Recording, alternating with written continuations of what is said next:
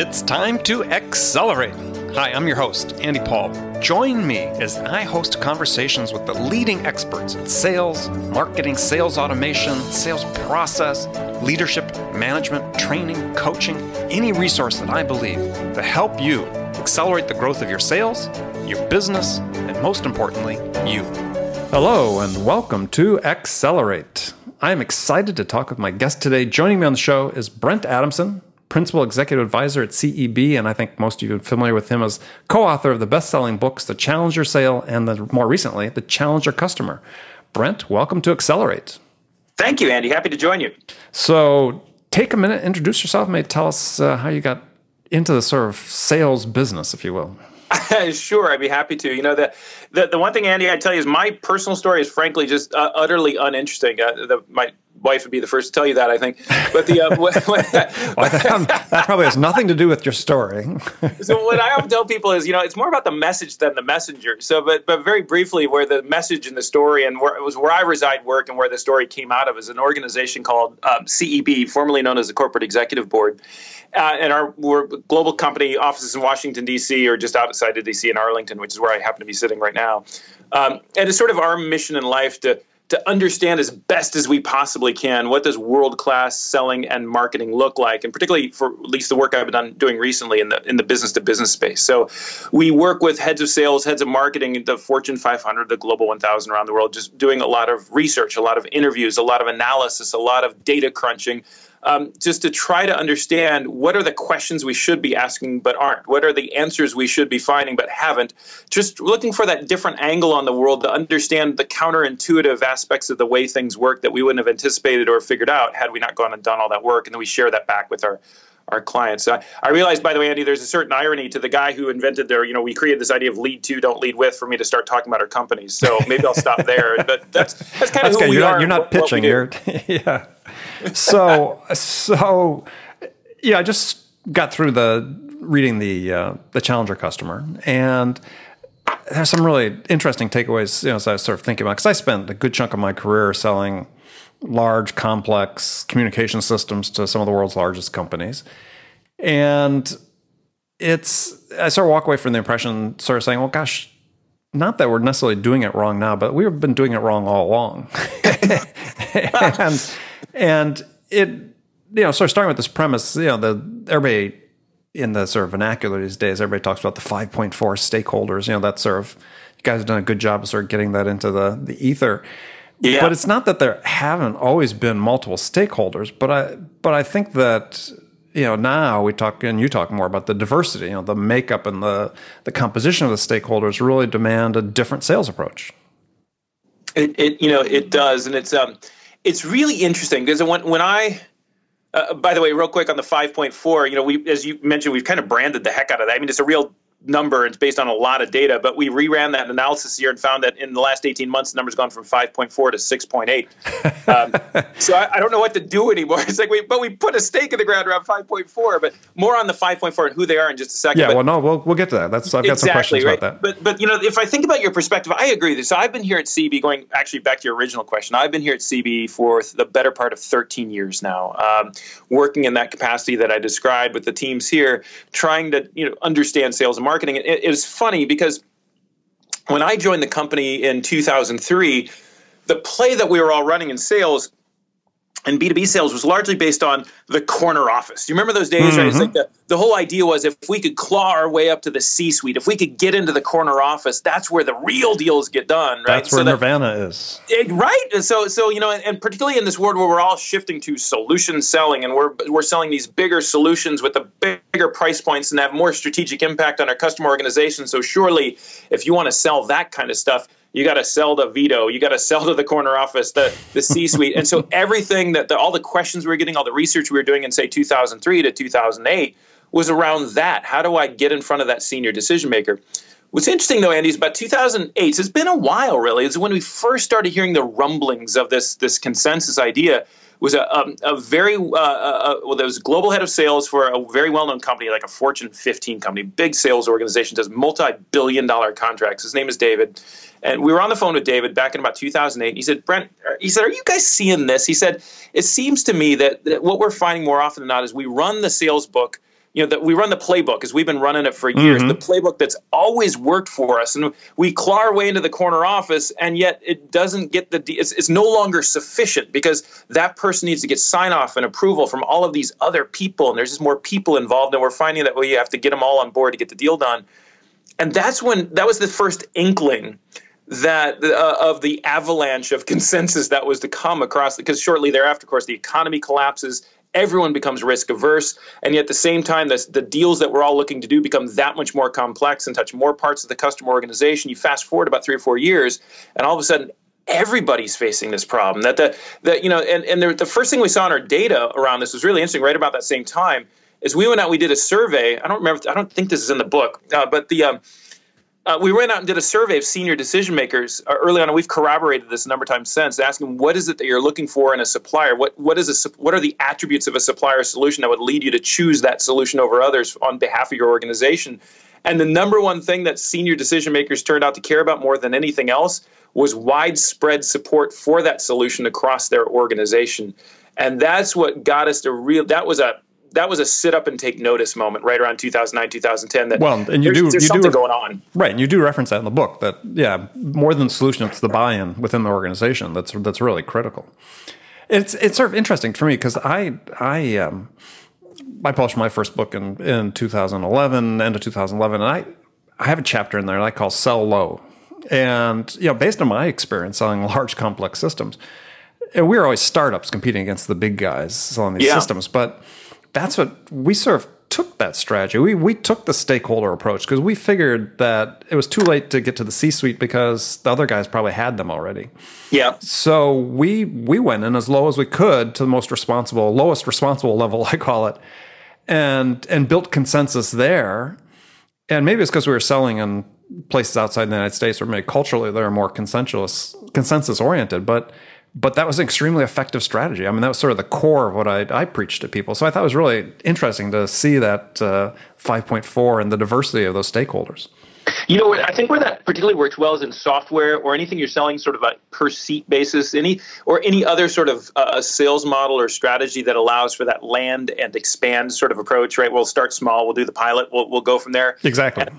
The more that is consistent with your strategy, the more that play is available to you to start low. At some point or another, if you're going to get to the expand part of land and expand, you're going to work your way up in the organization. But hopefully at that point, with credibility, with a track record, with a proven business case inside the organization that's going to allow you to do that. The one thing, if I may, though, Andy, that we found about this consensus thing as we continued to study it that really got our attention, that I think is really fascinating, is this first indication, 2010, when we talked about, you're right, so we talked about in the book about sort of widespread support across my organization. We thought of it back then largely as a numbers problem. And that's how it was originally articulated to us by David way back when. It was like, I'm just seeing all these people I haven't seen before. There's just a lot of them. What we've come to appreciate, as you hinted at a little earlier, is that it's not just a difference in degree. So the consensus problem, we were asking about 2 years ago, is this consensus problem the same one we faced for the last 8 years? It's gotten bigger, or is it different? So is it difference in degree or difference in kind? And we think it's different in kind because it's not just the numbers problem that on average customer tells us are 5.4 or now 6.8 individual stakeholders in a purchase. It is this diversity problem that as the solutions that we offer our customers now are specifically designed to offer more value across a broader range of people and stakeholders and end users and functions in the end customer organization. It stands to reason that all those different people are going to want to have a say in the purchase of that solution. As it gets bigger, more expensive, the CFO or someone in finance that can be involved. As it takes on this, if it becomes IT enabled, which is what everything is today, IT is involved. So that gets into data, which brings in the legal team, which brings in procurement as well. And so it's this diversity problem because each one of those different people, whether it's 5.4 or 6.8, comes to the table with that different set of priorities, a different set of criteria that they consider what they're trying to achieve. And that group somehow has to sit around the table and actually find agreement on what they all want to do. And that turns out to be really hard. Well, yeah, as you talk about with that diversity, one of the key challenges is it actually lowers the probability of a decision ever being made.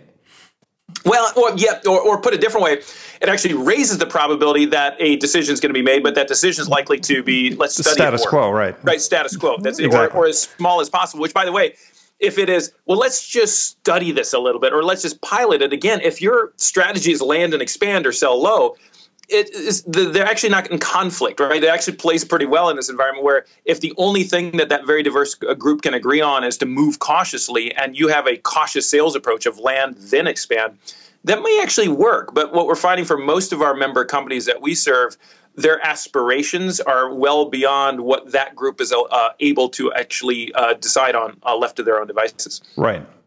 So, this diversity becomes key. The diversity then also seems like, and maybe to a point you made before too about 5.4 and this diversity, is there was a study, somebody quoted some results to me recently that Gartner's done saying that 72% of IT-related decisions are no longer made by IT.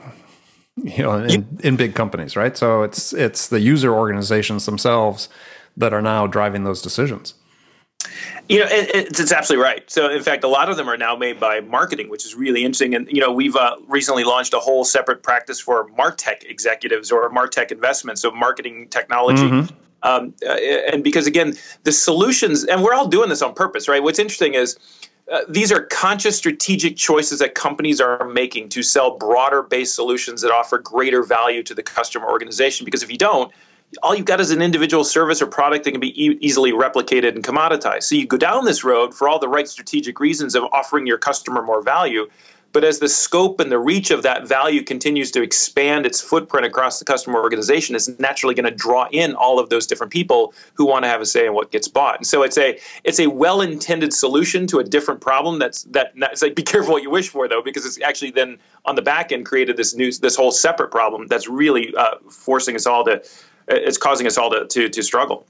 Well, and it still seems like sort of you describe ultimately the challenger customers as really a buying problem more so than a selling problem, though it is both.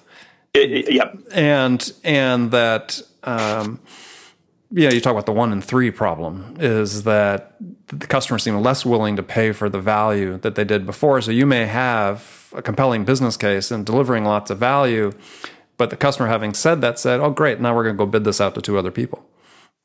And so you always end up competing on price at the end of the day.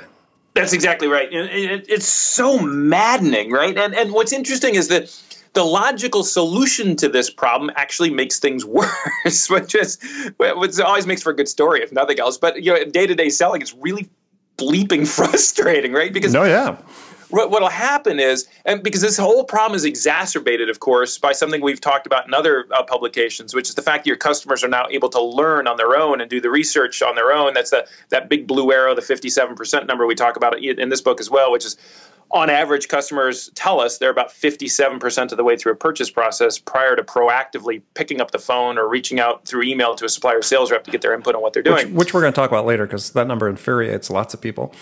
It's interesting. By the way, that's also something we continue to study. We find that number to be pretty stable. Our latest data just came in about 4 weeks ago, and it's about 55%. So plus or minus 2%, it's about the same, which tells you in a B2B sale, and at least a complex B2B sale, which is what we're measuring, at some point, your customer probably does need to talk to you. The question is, what have they already figured out before that conversation happens? Oh, yeah. And the shape of the funnel at that point is much different than it is otherwise. That's right. Well, that's sort of interesting, that 57%. So, you brought that up, so let's sort of jump into that. So that number drives people nuts. So that there's been and I believe that's the case. My experience has shown that to be the case, and having been the case for a long time, even before the internet started, is why are people so upset about that? Well, there are some people that aren't upset about that. Now, for example, but the groups that here's an interesting group that isn't upset about that, and I mean this with respect. But the core performing sales rep, who lives and breathes in the other 43%. And this is a large part of many organizations' sales force, is the sales reps who sell to what we call established demand versus emerging demand, right? Effectively, the really unfair way to call this, refer to this, would be order takers, right? So, essentially, it's like the phone rang and they asked me for a bid. It's like the deal practically fell in my lap. But to your earlier point, it's not that this is bad business per se, in the sense that you may potentially still sell something, but you're going to sell it at a highly compressed margin, effective aggressively at commoditization prices or commodity prices, which is that's the thing that really is driving our members crazy. Is not that they're not selling, but they're not selling at the margins they need to drive the growth, the kind of growth that they had expected. And that really is the byproduct of this challenge, because what will happen, you mentioned, Andy, just real quickly, this one of three idea, which is really, that's what's so maddening about this, because what happens in this world is your customers learning on their own. What they do is they establish what we've come to call a minimum threshold of performance. So they do their due diligence, they do their research, whether it's on your website or from peers or trade shows or wherever it might be. And as a result of trying to figure out what it is that they're trying to do and how they're going to solve that particular problem, they say, all right, we need this kind of solution. And that solution, whatever we buy and wherever we buy it from, has to meet these criteria. And it's that process that really gets us all in trouble on the supplier side, because they're setting that minimum threshold of performance, and they can now articulate better than they ever could in the past what exactly it is that they want. So now at that 57%, when they call you, they can lay it all out in detail. And again, if you're a core performing rep, it's like, they told me exactly what they need. They made it so easy for me. But what's interesting in this world is that this is where, as a rep, you can get so excited, because your reaction might be, hey, they've laid out everything that they want. I didn't have to discover anything. They told me what they need. And you know what? Good news. Not only can we meet their needs, we can exceed them. So on every dimension that they want, we can actually do a little bit better. We can delight our customer across all the things that they think are important. So that's where we pour all our energy in sales and marketing into telling our customers, we know that's what you want. And not only can we do that, we can do it a little bit better, at which point they will effectively say, yeah, we know. That's why you're one of the three companies we invited to participate in this bidding process. And we love your solution, and we think it's better, and we want it. But the other two guys are cheaper, and they're good enough. So if we can get your better solution at their lower price, we're good to go. And that's the commoditization trap. That's the one of three, where you're one of the three always invited to bid, but you always wind up getting commoditized anyway, even in a world where you are acknowledged by your customer to be better. Well, and that's so a question about this good enough paradigm, though, and this is something that triggered my interest when I was reading that, is that, this idea of this good enough decision, I believe, originated with Herbert Simon, the Nobel Prize winner economist who studied this whole thing, came up with this paradigm of, the satisficers and the maximizers, two different decision types. And satisficers are, they'll gather information until they meet their basic requirements, and they make the good enough decision. And so, but what you're not saying, I think, in the challenger customer is that people that don't make the good enough decision doesn't necessarily mean that they're maximizers, that they're going to exercise every vendor to the nth degree to make sure they're making absolutely the best decision. That's right. And, to extrapolate somewhat perhaps unfairly to both that research and our research, but nonetheless, it's fun to play with these metaphors and think about what they mean. There's a phrase that you hear a lot in particularly marketing and B2B marketing right now, which is referred to not by some not as B2B marketing, business to business marketing, but rather B2P marketing, which is business to people marketing. And the whole idea is this acknowledgement that, yes, it's companies, but at the end of the day, companies don't buy things. It's people that buy things, which is true. So we need to understand those people. And if that were true, then we'd need to know whether you're a satisficer or a maximizer, all that kind of stuff, right? But the thing that we've come to appreciate in all this consensus work is so in a business-to-business sale, it's not companies that buy things, but the people that do, yes. But it's also not people that buy things, but groups of them that do. And when you start putting that group dynamic on top of everything else, you start looking at what happens when those individuals, whether they be satisficers or maximizers, you put them in a group of 5.4 or 6.8, all of a sudden the group dynamic is such that their inability to find common ground is difficult other than a satisficing sort of perspective. Again, I don't want to put words into other people's research, but I think that's part of what's going on. Yeah, well, part of it, though, too, I think is, and it'd be interesting because you guys I didn't really see this addressed in the book, is that, part of the aspect of the satisficer maximizer is also return on time invested. I mean, the part of that decision to make a good enough, to make the good enough decision is based on, I can invest more time, but I'm not going to get something that's substantially better. They'll give me a good return on that additional time I invest in researching it. So it's on that point. This is where this stuff gets even more interesting, and this is beyond the scope of the book. So keep an eye out for, if all goes well, January of Harvard Business Review. We'll have our next article there, where we sort of go the next step from what we learned in the book. And just to give you a flavor of this, here's an interesting question. So to your point, Andy, it's like maximizing the return on effort. Mm-hmm. What is the one thing for a company that's really, really, really hard to do? It turns out one of the things, at least for a company that's really, really, really, really hard to do, is to buy stuff. And here's a thought experiment. I'd love for you to try this. Anyone else listening to the podcast to try this sometime. It's the next time you're talking to anyone involved in any kind of leadership position in a B2B organization. Simply ask them to go on a thought exercise with you and ask them, I want you to think back across the last 12 to 18 months of a purchase that you made in your organization of a relatively large or complex solution. Maybe it's an IT solution. Maybe it's a personnel management solution. Maybe it's some sort of, for marketers, I might ask about the purchase of a CRM system or a marketing automation system. And then say, I'd like you to think about all the different people that were involved. Think about the challenges you ran into, the questions that you had, the time that it took, the expectations you had, how you felt about the whole process when it was over. And I'll simply ask them, I've done this with thousands of people around the world. I'll simply ask them then, now, if I were to ask you for one word, one adjective that describes that entire purchase experience, what would that word be? What do you think they say, Andy? Can I say it on the air? Give me the clean version. Give me some guesses. Whatever you say, you're probably going to be right. Yeah, messed up, confused. Long, hard, frustrating, awful. Someone said landmine one year, and I said, that's not an adjective. And he said landmine-ish. So for 2015, landmine-ish was my word for you. But the point being, it's, again, do this. Really try this. Think about your own experience. But it's all negative. It's all frustrating. Memorably, as a head of marketing told me at a Chicago meeting I was running, she simply said, I don't know about a word, but she says, I never want to do that again. Well, the question, though, that's interesting about that comes to mind, though, is as you talk about in the book, is that one of the problems is that, let me clarify the question, is that being driven by their experience with the seller or their internal experience trying to organize to make that purchase? Because as you talk about, one of the big problems is that the 5.4 is the company themselves doesn't know, the purchasers themselves doesn't know who those people are. That's exactly right. So there's an interesting thing, right? So the follow-on question, this thought exercise, when you get to what's the one word you choose, and it's almost invariably negative. I think I've heard literally 3 positive words after doing this with thousands of people around the world. But then you ask them, the follow-on question was, all right, now I want you to think of that time, think of that pain, think of that frustration, that landmine-ishness, and simply ask yourself, how much of that awful pain and frustration was due to the result of the supplier that was selling to you, and how much of it was simply your own company getting in its own way.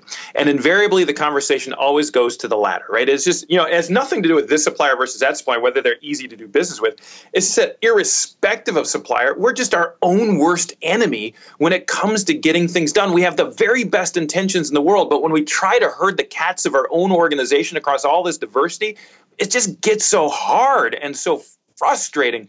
And that's when you start thinking about the return of investment on effort, and the purchase is so hard, the return would have to be massive to make that kind of effort worth it in the first place. And this is what we're finding is this really interesting narrative flip, and a lot of what we've been talking about over the last couple of years, which is, I've been on stages all over the world talking about how customers are empowered with information. We talk about selling in a world of customer empowerment.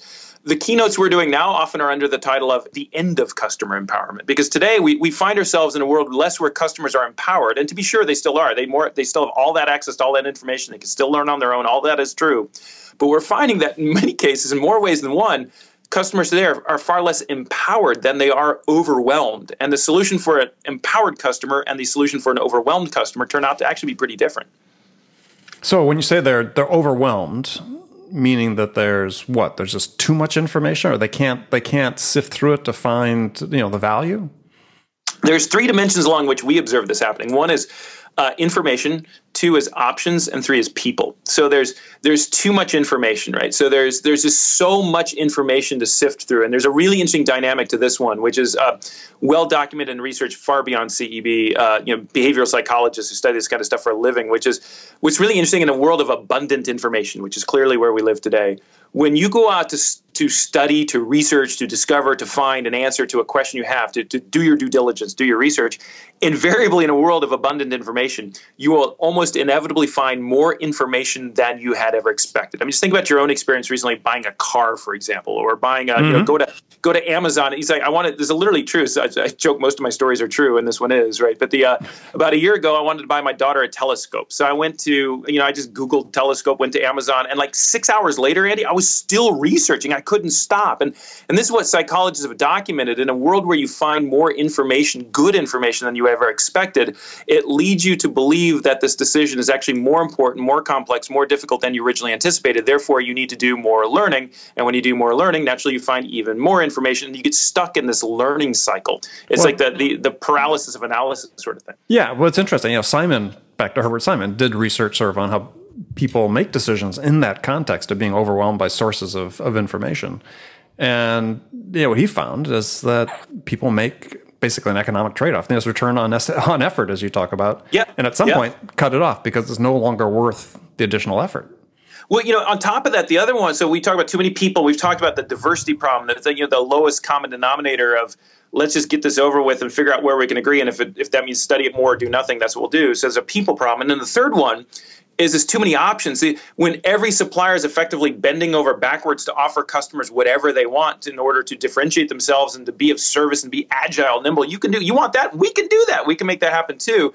What happens is Barry Schwartz has written a book, a well-known book, and a fantastic book called The Paradox of Choice. Yeah, great book. And this is what happens in a world not just of abundant information, but abundant choice. You become paralyzed in your efforts to choose rationally what makes the most sense. And whatever you wind up choosing, you don't think so much about the good things of the thing you chose, but the bad things or the good things of the stuff you didn't choose. And you always wind up disappointed. You always wind up frustrated. Right. This is the environment. So when I say customers are overwhelmed, these are sort of the three dynamics leading to that overwhelmedness, I guess. Well, interesting. Now, in one perspective that I like about decision making in organizations, and Jeffrey Colvin in his book Talent Overrated, had this phrase where he say, companies view their ability to gather information and make decisions quickly as a strategic advantage these days. I mean, are you sensing that? Because people want to be able to not deliberate a year to make a purchase decision on something they could make the good enough decision in 6 months and get the value from implementing it. Well, this is where I think the narrative it gets one really interesting, and also personally I think kind of dark, right? Or at least a little bit. Dark might be overstated, but it's sobering. There's a good word for it, right? Because what's interesting is here at CEB, so as I mentioned before, I work in the sales and marketing practice. We work with heads of sales and marketing, but we also have an IT practice, an HR practice, a finance practice. Again, they work with the heads of those respective functions. One of the things, Andy, we found recently in our IT function or our IT practice, working with heads of IT, is effectively this exact same phenomenon, but not about buying, but about projects and managing projects and getting things done. It led to a bunch of really neat research over in that part of our business, referring to what we call clock speed, because it was written by a bunch of IT guys. Of course, they call it that, right? But the clock speed of an organization and how it's slowing down and how things are getting gummed up. And the reason why I mention that is again, all of our work here at CEB Sales and Marketing is through the lens of a purchase decision and selling into that environment. But that is indicative of a much more sort of just intractable problem of just companies slowing down, getting gummed up, decision-making taking longer, things slowing down for all the reasons we've been talking about. And so going full circle back to your original point / question is that you absolutely, the company, the premium that this phenomenon, that this reality places on agility is massive, right? Because the company that can figure out how in this kind of environment where every company's bogged down across all of these kinds of decision making, the kind of company that can figure out how can we move just a little bit faster, a little bit more streamlined, and not just at the lowest common denominator level, but actually making higher quality decisions with less resource expense is potentially at a massive advantage in this kind of environment. And then the last question that sort of follows along with that then is how do you sell to help them achieve that? So they can make decisions with less investment of time and money and effort. Well, it's funny. This is the neat thing about working at a research organization is I mean this quite sincerely, we learn along with everybody else. So we know more things about Challenger today than we ever did when we first published the first book, The Challenger Sale, back in 2011. But the heart and soul of the Challenger Sale, this idea that there are these 5 profiles of reps, and the profile most likely to win is the Challenger rep who's out challenging customers to think differently. And the DNA of it, and we often tell people it's not the profile that matters, it's the behaviors, right? So it's not like, Are you a challenger, but rather, irrespective of what profile you think you are, what are the Challenger reps doing so differently that you can do too? And the answer to that question is these sort of 3 high-level behaviors, which we've come to call teach, tailor, take control, teach the customer something new about their business, to do it in a tailored fashion, which we now appreciate to be that doesn't just connect those stakeholders to you, but connects them to each other in a bigger vision of the 5.4 problem we've already talked about. But this third element, take control, when we originally found it and talked about it, we talked about it largely as taking control of sort of the commercial conversation, to bring the view back to off of price and onto value, to negotiation techniques and skills. This is largely what we focused on in book number 1. Where we're at now with Take Control, back to your question, is what we're finding in this world of customers overwhelmed with purchase difficulty is there's a whole nother element that we've now since found in our research around the opportunity for you as a seller, not just to help your customer think differently about what they buy, which is arguably core challenger, but also how they buy, which is sort of this new idea of teaching your customers how to go down that purchase journey, which is so hard and so long and so overwhelming and so full of landmines.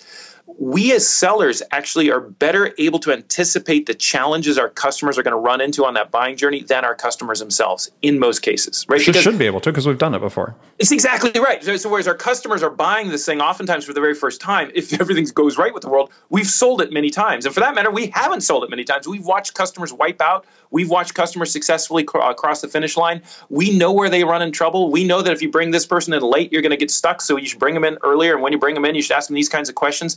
So it really raises an opportunity for the seller, rep, or organization to take control of the purchase process in a very diplomatic, professional way, but essentially becoming a guide.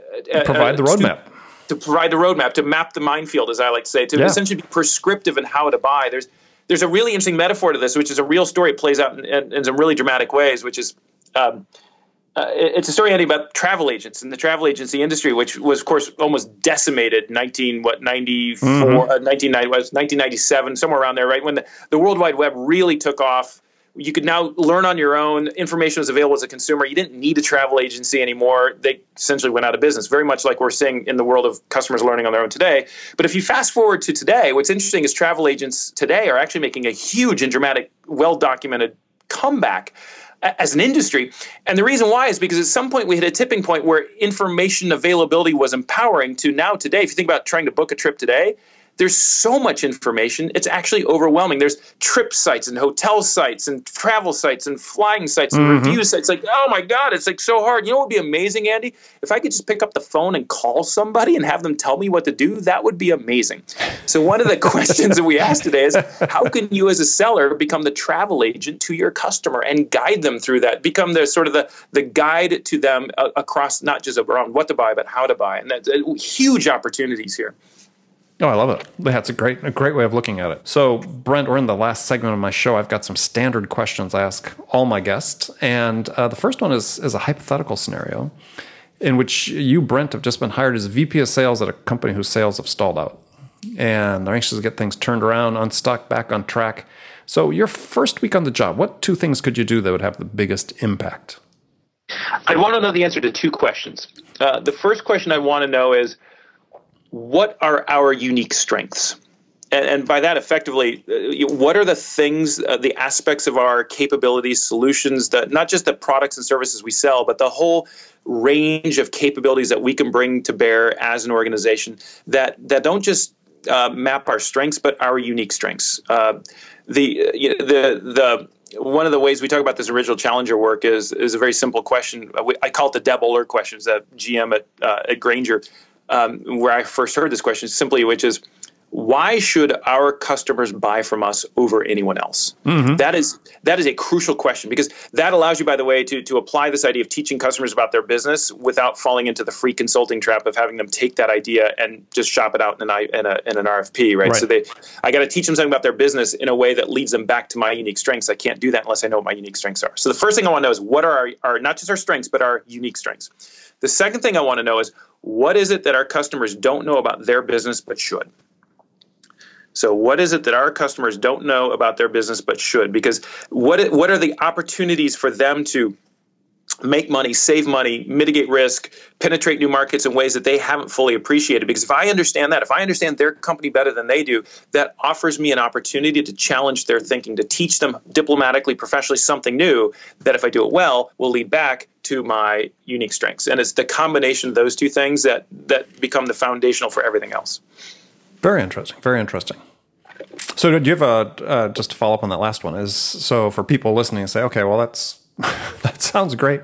How do I put that in a question to the customer? That's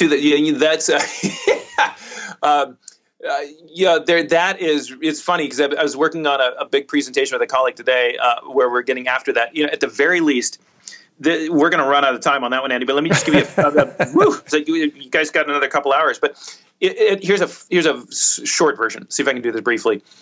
It means rethinking customer understanding as a function, as a capability inside an organization. So I don't know that there is. So your question is, what's the one question or the question I could ask customers to figure that out? I don't know that there is one question, but it is a capability and a set of questions and that we need to create inside of an organization that allow us to go out and ask that. And the reason why I say that is probably owned by marketing, but today we often ask customers lots of questions, but the questions we ask customers today are largely based on things like, will you recommend us? Are you satisfied with us? Are you happy with the service you received from us? What are 3 things you do to suggest that we could be better? But notice all of those, why did you buy from us? Why did you not buy from us? Well, even in a pre-sale, the questions are usually designed to get a yes that lines with some sort of feature or product benefit. True. But you notice what they're all about. Every one of those questions is about us. It's about the customer's perception of us as a supplier.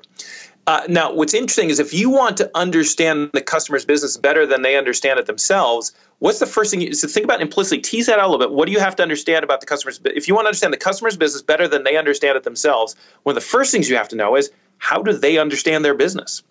Which means you need to start asking questions about, how do you see your business? What are your top priorities? What do you think are the drivers of those priorities? What is your plan right now to achieve those priorities? Because unless we call this a mental model, and in the Challenger Customer, which I think is where our conversation started today, we actually walked through this in great detail in chapters 3 and 4. We get into this whole idea of what we've come to call mental modeling, which is what is the customer's mental model, how they think their business works right now. Because once you build that mental model, then you can break that mental model diplomatically. But you can step back and ask, what they miss, what they overlook, what they get wrong. So it's less that I didn't answer your, I answered your question.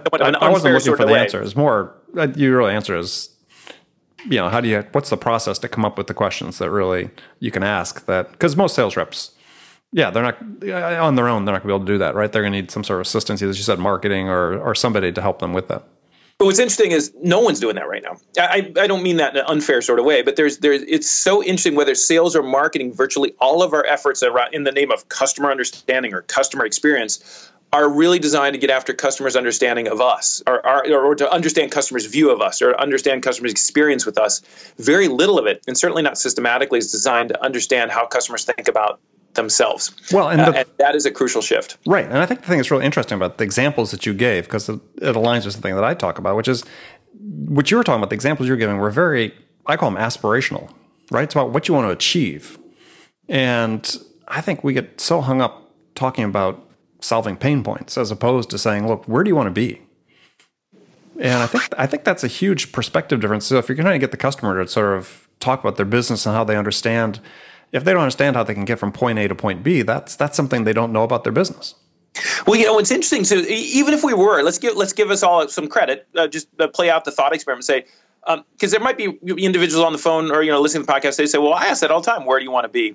But here's an interesting follow-up question, because oftentimes, even if you ask it and they say, well, here's where we want to be in 5 years, that your inclination almost immediately, particularly as a seller, say, let me show you how we can help you get there. Right? It's like, okay, I heard their need. Now I'm gonna fill that need with my product, my feature. But what if we asked a different question, which is, okay, where would you like to be in 5 years? Let's say that's the question, and then ask, how do you plan to get there? What is your strategy to get there? And then keep digging. So and say, okay, that's your strategy. Now, how does this relate to that? How does this? Tell me the causal link between this and you want to essentially draw this, again, what we call a mental model, but a roadmap of their strategy, the drivers of that strategy, the secondary drivers, the things that all kind of work together. Map out that system, and then again, then the question isn't, all right, how can our product help you make that happen? It's a very different question, which is, what did they get wrong? What did they overlook? What did they miss? How could we break this?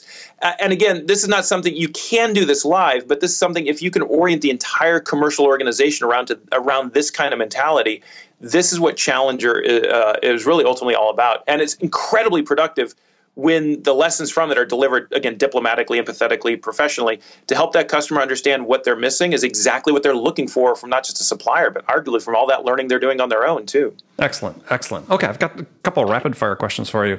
You give me one-word answers. That was a rapid-fire, Eddie? Come on. Yeah, we've got 2 hours. What are you talking about? So who's, you've been working in this field for a long time. So who's your sales role model?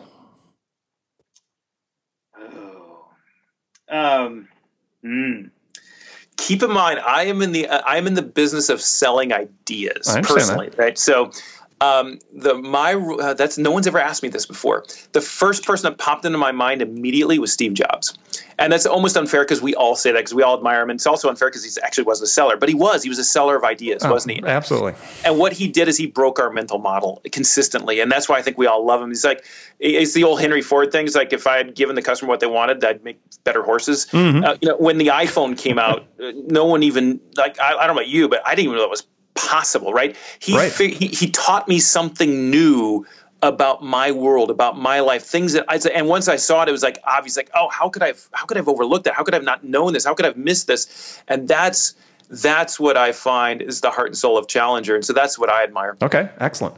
So what's one book other than any of your own that you would recommend every salesperson should read? Oh my God. You should have teed me up with these in advance. I don't know. That's what makes it fun. Oh God. A book that everyone should read. It doesn't even need to be a sales book. Oh no, I was well past that a long time ago. Give me the next one. Let me pass on that and come back. It's not there. It is. You know what? I don't know that I have an answer for you. Okay. But it is whatever it is. It's hopefully something that gets you to say, I never thought of it that way before. And that to me is what matters most. And so whatever that book is for me may not be that book for someone else, but anything that expands your thinking, that gets you out of the envelope that we all naturally live in is crucial. Cool. Well, that's a non-answer answer. Well, I'll send you my second book. That makes people think. Okay. Well done. So, last question for you. This is a tough one. Is what music's on your playlist right now?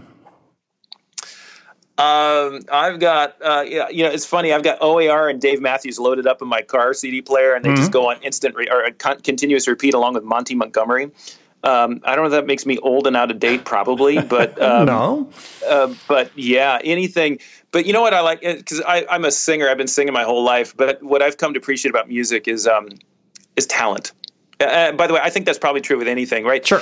In whatever craft or profession you're talking about, whether it's any kind of music, and I think that's what I really appreciate. When you hear a musician, and you, irrespective of genre, you think, wow, they're just so talented. That's what I enjoy. Yeah. I mean, I was just talking about this on a podcast last week with somebody. I saw Springsteen last week in New Jersey. Yeah. And guy's almost 67. He'll be 67 by the time this episode airs. He'll be 67. Crazy. I was thinking back to the first time I'd seen him, which had been 35 years before that. And he played, the concert was longer this time. It set a record for the longest Springsteen concert. Played 4 hours, just shy of 4 hours. Never left the stage except to go sing in the middle of the audience. I mean, basically it was on for 4 hours. Such commitment and intensity and craft. It was incredible. You know, for those who haven't checked out, it's kind of a shame because it's almost jumped the shark. For those of you who need to look that phrase up, you can. But for many years, there's a podcast from Daryl Hall of Hall & Oates called Live from Daryl's House. Oh, there's a TV show as well. It's quite good. Well, that's about the time it jumped the shark is when it became a TV show. But it's still good. But for many years, it was just on the web, and it was amazing. And most of those old back episodes are now off of the website, but you can still find them on YouTube. And he would bring in unknown artists. He'd bring in famous artists. He's still very much like he does today. But I'll tell you, it was that collaboration because, again, when you watch those episodes, you see natural talent exposed in some really cool ways. And that was fabulous. Yeah. Well, Brent, it's been great talking to you. Tell people how they can find out more about CEB and connect with you. Fantastic, Andy. Thank you for the time and the opportunity, and cheers to everyone out there. So how can they reach you? They can reach us at cebglobal.com and through our various memberships. So, or you can Google the Sales Leadership Council or the Marketing Leadership Council if you want to get into specific websites. Okay, well, great. Well, Brett, thanks for joining me again. And remember, friends, make it a part of your day every day to deliberately learn something new to help you accelerate your success. And easy way to do that is to make this podcast Accelerate part of your daily routine. Listen on your commute, in the gym, or make it part of your morning sales meeting. That way you won't miss any of my conversations with top business experts, like my guest today, Brent Adamson, who shared his expertise about how to accelerate the growth of your sales. So thanks for joining me. Until next time, this is Andy Paul. Good selling, everyone. Thanks for listening to the show. If you like what you heard and want to make sure you don't miss any upcoming episodes, please subscribe to this podcast on iTunes or Stitcher.com. For more information about today's guest, visit my website at andypaul.com.